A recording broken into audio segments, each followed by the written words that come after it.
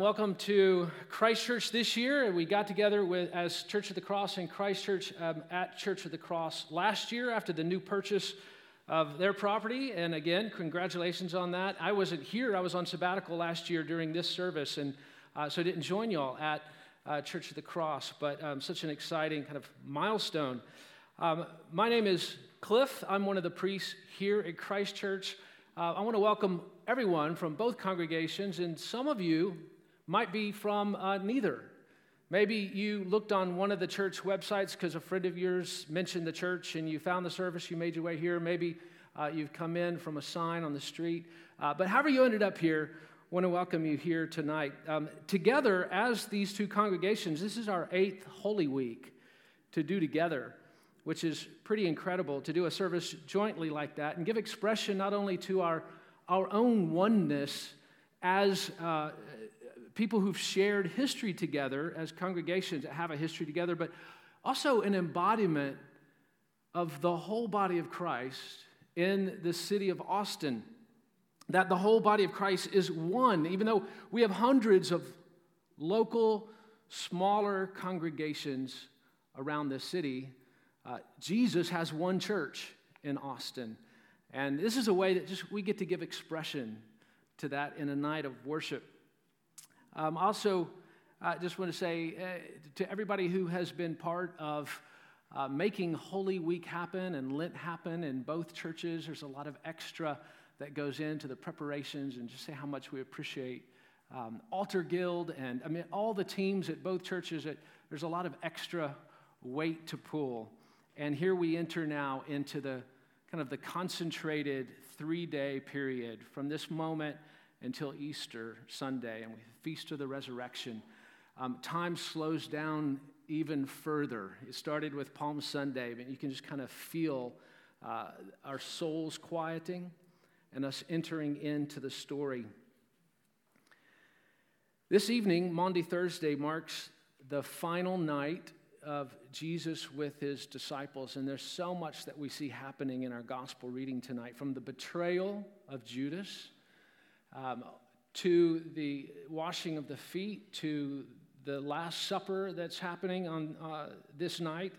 And Maundy Thursday kind of brings all of that together, really putting emphasis on two things: the washing of feet that happens that night, and the sharing of that Last Supper, and Jesus saying, I want you to remember me, to his friends, in one way: have a meal together.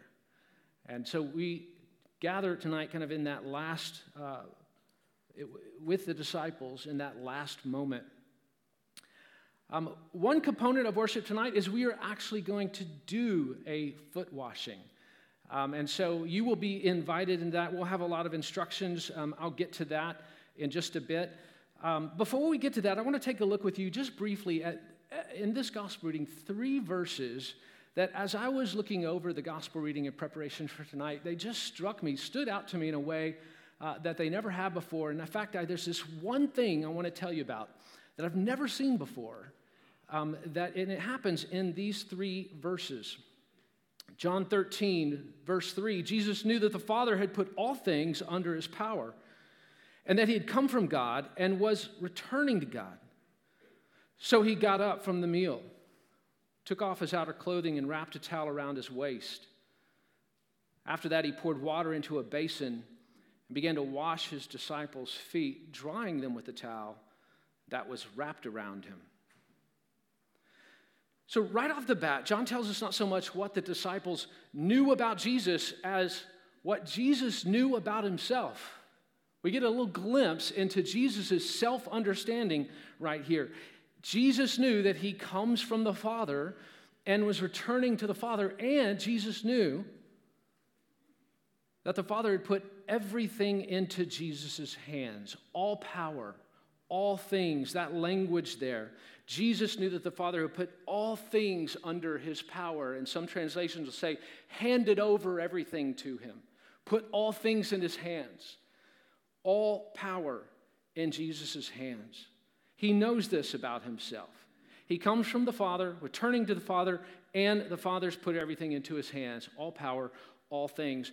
And as you hear that in this text, it might call to mind some other passages of Scripture. If you are familiar with the Gospel of Matthew, how it ends, sometimes called the Great Commission. And after the resurrection, Jesus comes to his disciples and appears to them and said to them, all authority in heaven and earth have been given to me.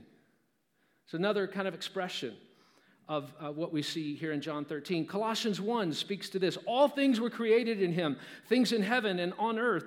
He's before all things, and in him all things hold together. We have that phrase, all things, in John 13 and here in Colossians. And he reconciles to himself all things, whether things on earth or things in heaven. And then at the end of the Bible, in the last book, in Revelation chapter 5, there's this. Worthy is the Lamb who was slain to receive power and wealth and wisdom and strength and honor and glory and praise. So we get a glimpse right here of how Jesus understands himself. And one of the things he understands about himself in this moment is that the Father has given him, handed over to him, all power. And that's a really important kind of preface to everything that follows. John wants us to understand that this is who is about to wash the feet of his friends. But there's one more critical thing, and this is what I was saying. I've never seen this before until I was preparing for tonight. One other critical thing to notice about John's description of what happens. Verse 3, Jesus knew that the Father had put all things under his power, and that he had come from God and was turning to God. Now, verse 4, so he got up and washed his disciples' feet. I've never noticed before that word so. And it's not just in translation, it's actually in the original language. There's a conjunction there that this is quite literal right here where it says so. It doesn't say that even though Jesus had and held all divine power, he set that aside and instead did something servant-hearted. Jesus knew that he had all power, so he got up and served. The connection is absolutely organic between the two. It's a natural flow from one to the other. From between, on the one hand, all things put under Jesus' power, and on the other, Jesus serving in the most humble way. There's not a disjunction here. There's a causal, there's a flow from one thing into the next. These two facts are connected in a completely natural way, as logical as if I was to say, I stood outside in the rain today, and so I got wet. That's what Jesus is saying. The logic of God, the logic of power in the kingdom of God is that organic. John is saying all power was handed over to Jesus, and so he took the towel and the basin and washed his friends' feet.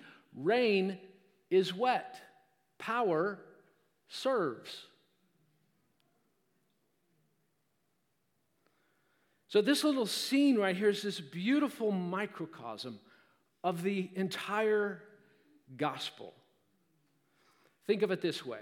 Think of the whole story of the Gospels in these words that we can lift right out of this text. Jesus got up from the right hand of God, laid aside his glory, took up human flesh and wrapped himself in it and cleansed us. That's the gospel. And that's what we participate in the washing of feet. We receive this kind of love from this kind of God, this kind of power and strength that shows itself in that kind of humble service. There's something vulnerable about washing someone's feet or letting someone, perhaps more so, letting someone wash your feet. Likewise, there's something vulnerable about letting people see the unguarded moments of our heart, flaws and all. As my friend Father Peter put it last year during this service, my heart is no less ugly, no less inelegant than my feet.